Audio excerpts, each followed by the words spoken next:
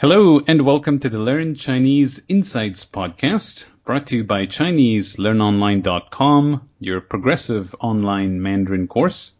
In each episode, I interview someone who has learned Chinese as a second language to find out how they learned it and, more importantly, what they're doing with it now. Now, in this episode, I'm happy to have a friend of mine, Derek McGuinness. Derek, before we get started, why don't you give us a short introduction in Chinese, and then we'll go from there. 好啊，嘿，你好，我是麦迪凯，我就在台湾大概7年，我就在亚洲，加起来15年这样的，就在台北大概15年这样，然后我现在差不多刚来6个月，那现在跟这个 Anytime Fitness 合作，帮他们业务发展这样的，那我也要说什么？ No, 这样就可以。那这样就差不多，好啊。Okay, good. All right. So you said you've been in Taiwan for 7 years, and in Asia for 15 years? That's correct. All right. So let's and originally you're an American? That's right. All right. So what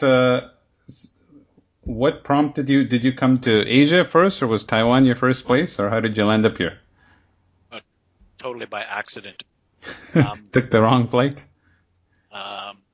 No, I flew here intentionally, but when my ending up in Asia was very much the result of just being born at the wrong time. When I graduated from university, there were no jobs in America. So my first attempt was to just get work, and I worked odd jobs for a couple of years in the U.S. And then, it was neither fun nor leading to anything meaningful. And so I took a trip to Europe. I traveled around a bit over there. And although I thought Europe was super fantastic and very different from living in the West, I also didn't see myself fitting in there in any meaningful way. And so I went back to the U.S., worked for another year, and then did a trip to Asia where I went to just dozens of countries and traveled around and looked at everything. And on one of these excursions to Asian countries, I stopped in Taiwan because I had friends there, and everybody was doing really well. The economy in Taiwan at that time was doing really well, and the people that I knew here were doing really well. And it seemed like anybody who started a business that had any sense at all could make at least a decent living at doing something that they enjoyed doing. And so I stayed and pursued a career of my own here, and that's how I ended up in Taiwan. Okay, good. So when you landed up in Taiwan and you said, people had jobs and economy was good and stuff. So then what was your first venture here? What did you start doing? Right away, I didn't start doing anything. I got on a motorcycle and I traveled around the island quite a bit. And then I found myself in Taipei with my friends and started doing teaching part-time as a segue into what would come later. And I ended up doing quite a bit of teaching for the first 3 or 4 years that I was here, and then I started my own electronics company building servers. All right. So while you were teaching, were you looking for other opportunities of things you could be doing, businesses and stuff like that? Yeah, absolutely. Because most of the teaching jobs over here, especially at that time, were part-time. So you could either do 1, 2, or 3 jobs in a day, and then you had if you were doing less than 3, then you had have free time to pursue other things and look into other avenues. All right. Now, when you started your own business, was it like an official business that you had to, get licensed and whatnot, or just something on the side? In the beginning, I just did it on my own. People paid me cash to do my business, and then after about a year, I licensed the business. Started a full corporation, what's called a 有限公司 here. Mm-hmm. Okay. And then used that to get my legal status and pay taxes and all the other stuff that goes along with it. And it's not particularly challenging to set up a business and get your paperwork. In particular in Taiwan. Other Asian nations, it's varying levels of difficulty. I lived in Thailand, and I also set up a business there and did the whole corporate visa thing there as well. And it's much, much more complicated in Thailand. Oh, interesting. So this particular business, were you targeting local Taiwanese, or was it like foreign clients? It was a mix. I started with foreign clients and then I moved into the local market. But even in the local market, my servers were sold mostly to bilingual offices for people that were using computers in English and Chinese. I see. So now about Chinese. So as you were living here, was that a priority for you to learn the language? In my first year, I did. I listened to some Pimsleur tapes, some like learn Chinese on your own, this kind of things. Like I call them tapes because it was a long time ago, but it was actually MP3s that I was listening to. That's how I started. My first year, that was all I did. My second year, I started taking classes. In my third year, I enrolled in university in Taichung at Tsinghua Daxue and started studying full time. So the second year, the classes, what kind of classes were those? Just evening classes, one-on-one. Hmm. And I actually didn't find, we can blame my teacher or we can blame my mind, but I really didn't get a lot out of it. So from those, which approach gave you the best results? Full-time classes. All right. I always tell everybody, based on my personal experience, if you are interested in learning Chinese, like actually really want to learn it, then you really have to go to school full-time. At least 2 hours a day, 5 days a week, because the difference between Western languages and Chinese is so great. There's so much stuff that you have to cram into your head before you can even begin to communicate. Mm-hmm. So now in those classes, you're learning characters, reading, writing, everything, right? Correct. And so how far did you take your learning? Like, did you take it up to fluency or functional level, or what was your goal there? I stayed in university there for 2 years, and then I stopped going to the classes after the second year. I got a certificate, and they gave me a sort of year at this level. Taiwan schools don't follow the international standards, so they just give you a certificate and say, "Hey, there you go. You're fairly proficient now." And I stopped because I felt that I was doing well enough to carry on with my business, but I also continued to study on my own. And at that level, once you get to that sort of level where you can read and you can listen to stuff and understand the parts that you don't know, and then figure out what the meaning is that you're missing, then you can start to study on your own. But it takes quite a long time to get there. Right. So being able to speak Chinese at that level, did it change anything in your day-to-day life, whether just personally or in terms of your business? It opens doors. It definitely opens the doors for business. If you're able to communicate with people in Chinese, then there's a lot more people that you can talk to. Because, I mean, even here in Taipei, where you have a lot of people that can speak English, I had 2 meetings today where both the guys that I met with couldn't speak English at all. But I meet people every day in Taipei that can speak English, but today I'm going to bring in 2 new clients just because I can speak Chinese and they can't speak English. So that's definitely a major door opener, but it's also a lot of fun. I can't say that it's going to be fun for everyone, but I think that Chinese as a language is a lot of fun. The more I learn about it, the more fun I have with it. Mm-hmm.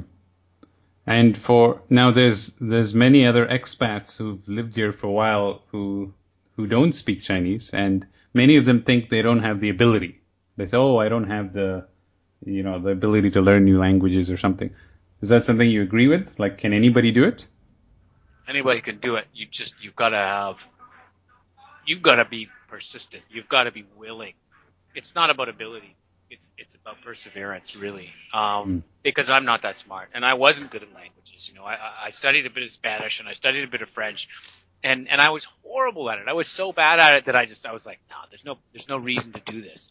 The only reason I succeeded at Chinese is because I persevered, and every time I came to a situation where I was like, fuck it, I can't do this, I just pushed on through. I was like, I'll fucking figure it out. I don't care. I'm going to keep on going. I did a lot of things that most people don't do. What kind of things? Because it was particularly challenging for me. There was things that I knew that I had to push through some very difficult things that I think other people would have just looked at it and said, there's no way I'm going to do that. And so they would have just stopped. For example, I had a really good friend of mine, a Taiwanese friend, in my third year here, and I'd had studied at the university level at that point. Supposedly I was doing really well, and she told me that my Chinese was just absolutely terrible, that it should be better than it was for where I was. So she took me to a regular bookstore here, and she gave me a book with a CD in it that was designed for 3-year-old Taiwanese kids. I mean, extremely condescending stuff here. Mm-hmm.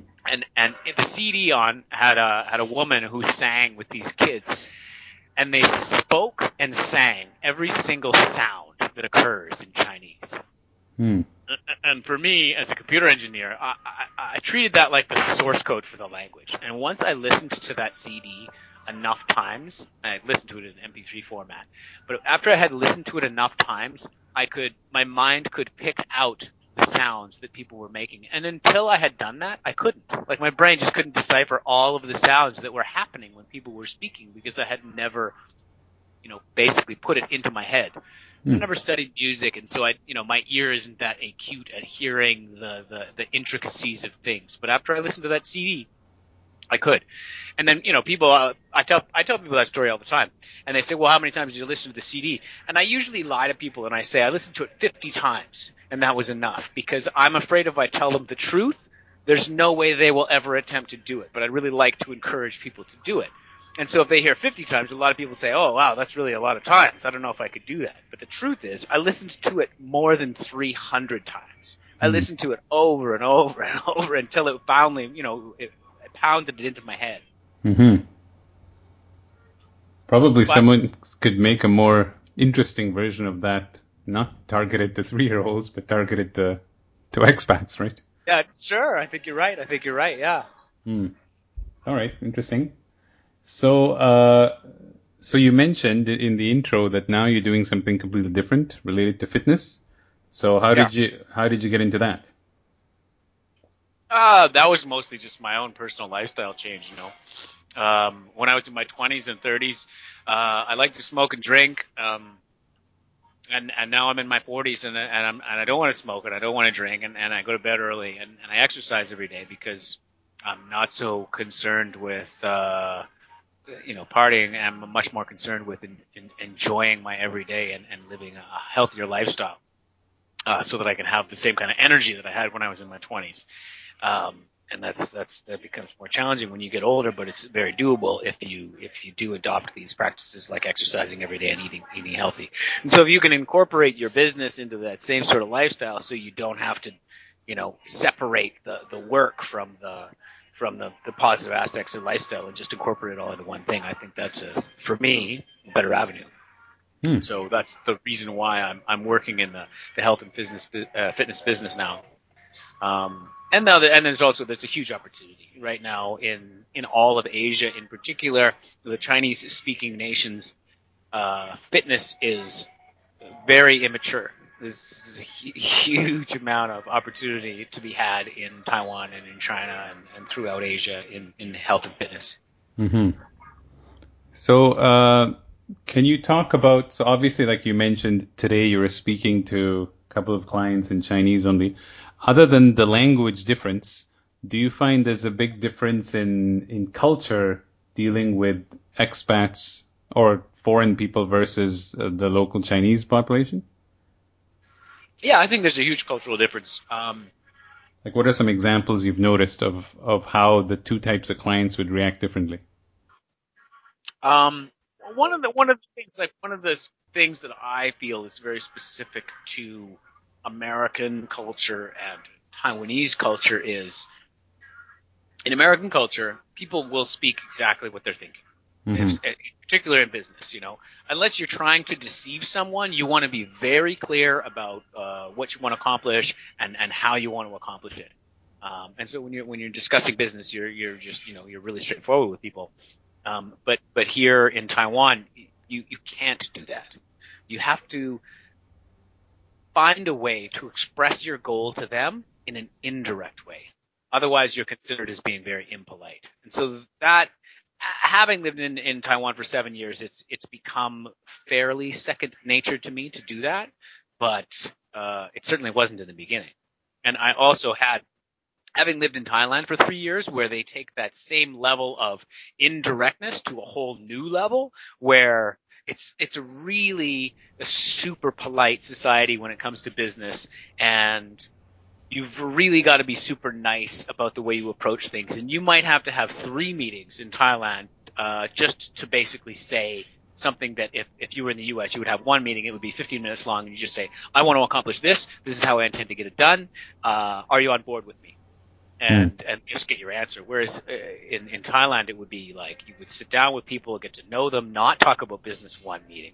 Next meeting, sit down, talk to them, reference some of the things that you talked about in the last meeting, and start sort of going in the direction of talking about business. And then in the 3rd meeting, actually sit down and talk about business. And in Taiwan, it's about half as severe. Whereas you would you should be able to get everything done in 1 meeting, but you sort of have to go through that whole process through the 1 meeting.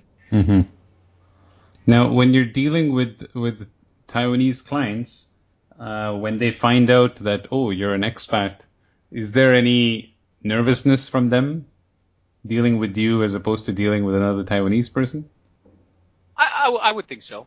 You know, sometimes you can see very clearly in people's eyes that they're nervous, and other times you pick up on their nervousness in other ways.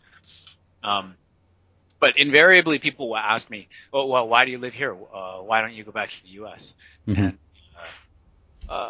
mostly it's just habit. You know, I like it over here. I like it over here. A lot of times people ask me, you know, why don't you live in the U.S.? And I say, well, I live in Taiwan because it's a free country, and that makes me laugh. But it's actually true. It is. It feels much freer here, generally speaking, in most of the Asian countries that I've been to than it feels in America, where Big Brother is watching your every move. So getting back to the nervousness, I guess a lot of that is related just to the language issues. So I would imagine that once they hear you speaking Chinese, then it kind of eases them. Yeah, absolutely. Almost, you know, right away. Right. People hear you speak Chinese. Oh, then they don't have to feel nervous because, you know, most of the time when I sit down with Taiwanese people, they look at me and they're like, "Oh no, I'm gonna have to speak English," because they just look at my face and they're like, "Oh, he's a Westerner. I'm gonna have to speak English." And then, you know, I start speaking Chinese, and then they go, "Oh, okay, great, I can speak Chinese," so they feel much more comfortable right away. Right. All right. Now, if you had to give advice because there must be a lot of expats here who've been in Taiwan for a while who are teaching English, but who may have other interests or would like to be doing something different. So obviously you were able to make the transition from teaching into other things. What advice would you give to someone who's teaching here who would like to do something else? Get outside of your comfort zone. Get outside of your comfort zone. Get out. Certainly get out of the places where people go to drink and try to find other venues where people are collaborating on business. There's a lot more in Taipei right now. There's a lot more these networking events that you could go to that are for expats or for locals or for both groups. And there's also a lot of entrepreneurial groups. Some of them are between Hong Kong and Taipei. Like there's groups that work together. Mm-hmm. Between Taipei and Hong Kong, looking for new startup ideas and stuff like this. So yeah, get out of your comfort zone. Get out there and don't be afraid to shake hands and kiss babies and try new things. And then what about, do you have any advice on discovering your own skill set?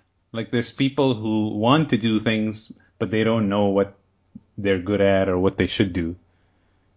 Like you mentioned yourself how you got into the fitness, you're able to kind of combine what you'd be doing anyway because that's ideally what people want to do, right? Take their hobby and turn it into a business. So do you have any advice in that matter? Don't be afraid. It's a good question, Adam.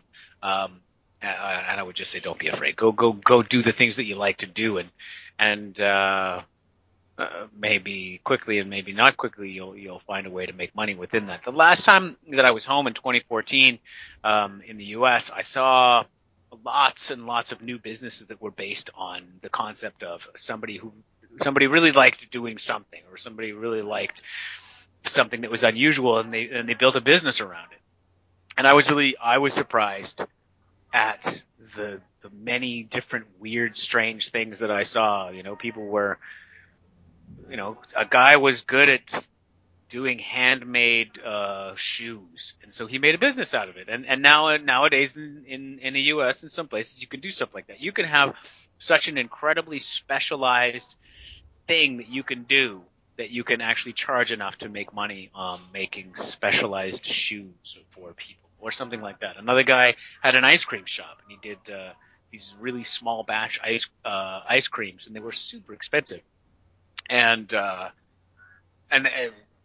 but because he made this ice cream by hand in a big whatever they make ice cream in, it was like artisan ice cream, and he charged a heavy price, and he had a line up down the block.